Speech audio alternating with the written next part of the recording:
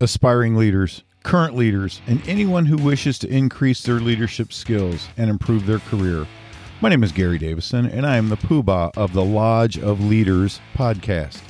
Each week, we'll do a deep dive into the skills and elements of skill set development to help you reach greater heights and to help you grow those leaders around you. What can you expect from the Lodge of Leaders podcast? It's simple. My name is Gary Davison, and I am a leader with 25 years of leadership experience. In that time, I've grown in excess of 20 leaders to executive level positions in the field of education. I've been a teacher, assistant principal, university faculty member, a board member on many charities, in addition to the roles I've held outside of the field of education. These all give me a very unique perspective that I can bring to helping to grow you and the leaders around you. After you embrace the thoughts, beliefs, and actions of the systems that I've put into place, it's my belief that you will see your own leadership skills improve and thus your career will prosper. You can expect to grow, and you can expect to grow those around you if you put the work into your skill set and you're honest with your feedback. Remember, friction makes for growth, and we will grow.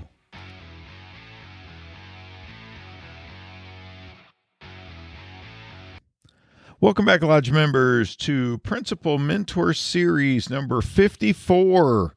Today, guys, I wanted to answer a couple more questions from some really great listeners. And we got two really great questions today, so let's just jump right into it. John has written, what are the most difficult conversations you've had as a principal? Oh boy. In 22 years as a principal, I think back to, I have had dozens and dozens of hard conversations, but thinking back to which ones were the most difficult. Well, one jumps to mind. Had a young man who was a teacher with us who acted highly inappropriate, and there was some unusual behavior pointed out to us. So then I started doing kind of a little looking and did a little investigation. Well, come to find out, this young man had an inappropriate relationship with a student, and having the conversation with him that would then lead to the evidence to put him in prison. That's a very difficult conversation. And then when you get information like that, what do you do? Do you just send them out your door? Do you just, and so what I did was I made sure that he was escorted permanently to his car. I called the police and let them know exactly what I had and what was going on. And so we acted in that manner, but that's a difficult conversation that you have to be somewhat prepared for. That was an instance where someone did something and I had the conversation about the instance. I think my other most difficult conversations are around poor performance, and trying to improve that over a long period of time. I had a teacher who was with us for a number of years. His performance would go up and then down.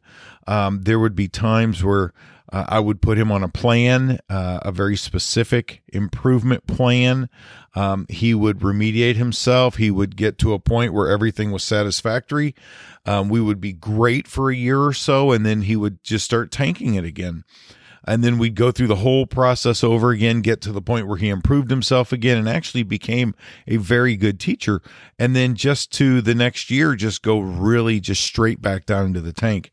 I think that one is more emotionally draining and more difficult because, I mean, you like the people you work with, you care about them, you trust them, and to see them improve, you want to see that continue, but then to see them just completely change again, over and over and over again, that was just very disappointing. So ultimately, he left, no longer is with us, and I think we're a better school for it.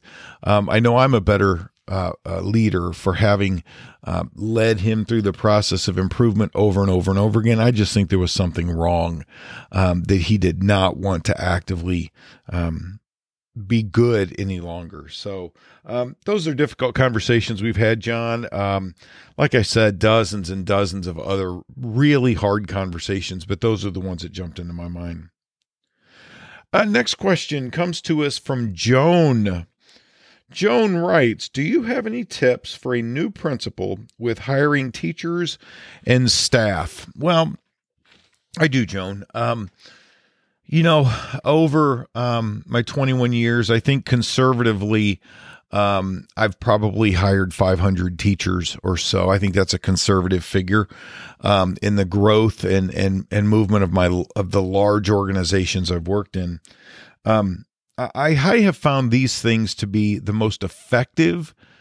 What I mean by effective is if you hire 10 teachers and you would consider 7 of them to be home runs, you're batting 700. If you hire 10 teachers and 2 you would consider to be home runs, then you're batting 200. So you really want to look at it over a span of time. But these are the 3 things that I have found that gave me the greatest likelihood to have more wins rather than losses. So the first one is to create scenarios. When you go to sit down with somebody, don't just ask them, the standard questions, how do you teach reading, or what is your stance on homework, or how do you communicate with parents? Everyone has the same, you're going to hear the same answer between 1,000 people. Put together a scenario. Put together maybe some potential emails.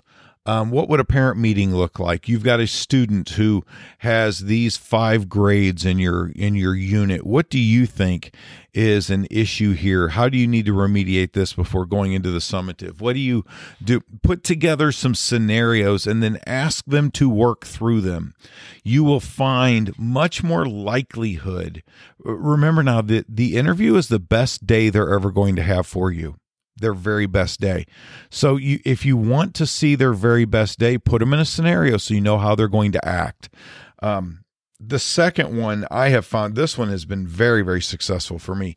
After I put someone through a scenario, or, I have a great affinity for their teaching, I know them from another school or something like that.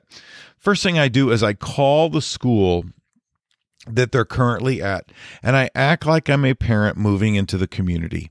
And I will call the school, parent or student up front will answer, and I will say, my name is such and such. I'm moving here from California. My realtor was telling me so many great things about the school, particularly Mr. Jones. What can you tell me about Mr. Jones? I'm really interested in teachers that teach there. And I tell you, man, I hear so much. 99% of the times it's really good.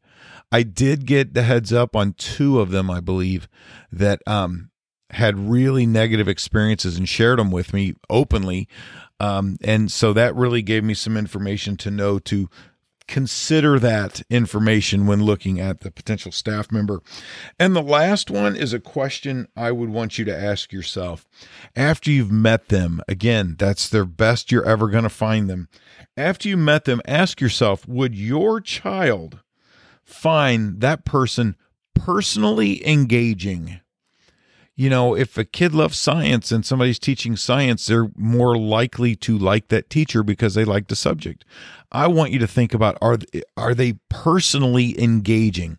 I have to think to myself, my daughter is a pretty tough judge of character. But if someone, I'm meeting with them and I'm leaning toward, that would be someone who would be good, or I'm debating in my mind. One question I always ask is, okay, would my daughter find that person engaging? Would they like that person? Would my daughter get up every morning and want to go sit in that person's class? Are they that engaging? So again, these are 3 suggestions I have for new principals that are looking to hire teachers and staff. This podcast, The Lodge of Leaders, is sponsored exclusively by Greater Development, LLC. At Greater Development, they will develop, grow, and skillfully hone your leadership skill set. Let's face it, even Hall of Fame athletes, the greatest in their respective fields, have private coaches. Aren't your skills as important? Don't you want to be more effective and a fulfilled leader? They can help you. You can contact them at www.greaterdevelopmentllc.com. Let them help you reach your excellence. Lodge members, thanks for listening today to the Lodge of Leaders podcast. Before we go, I have a request. If you liked today's episode, please add a review of the Lodge of Leaders podcast on either Apple Podcasts or whichever platform you've been listening.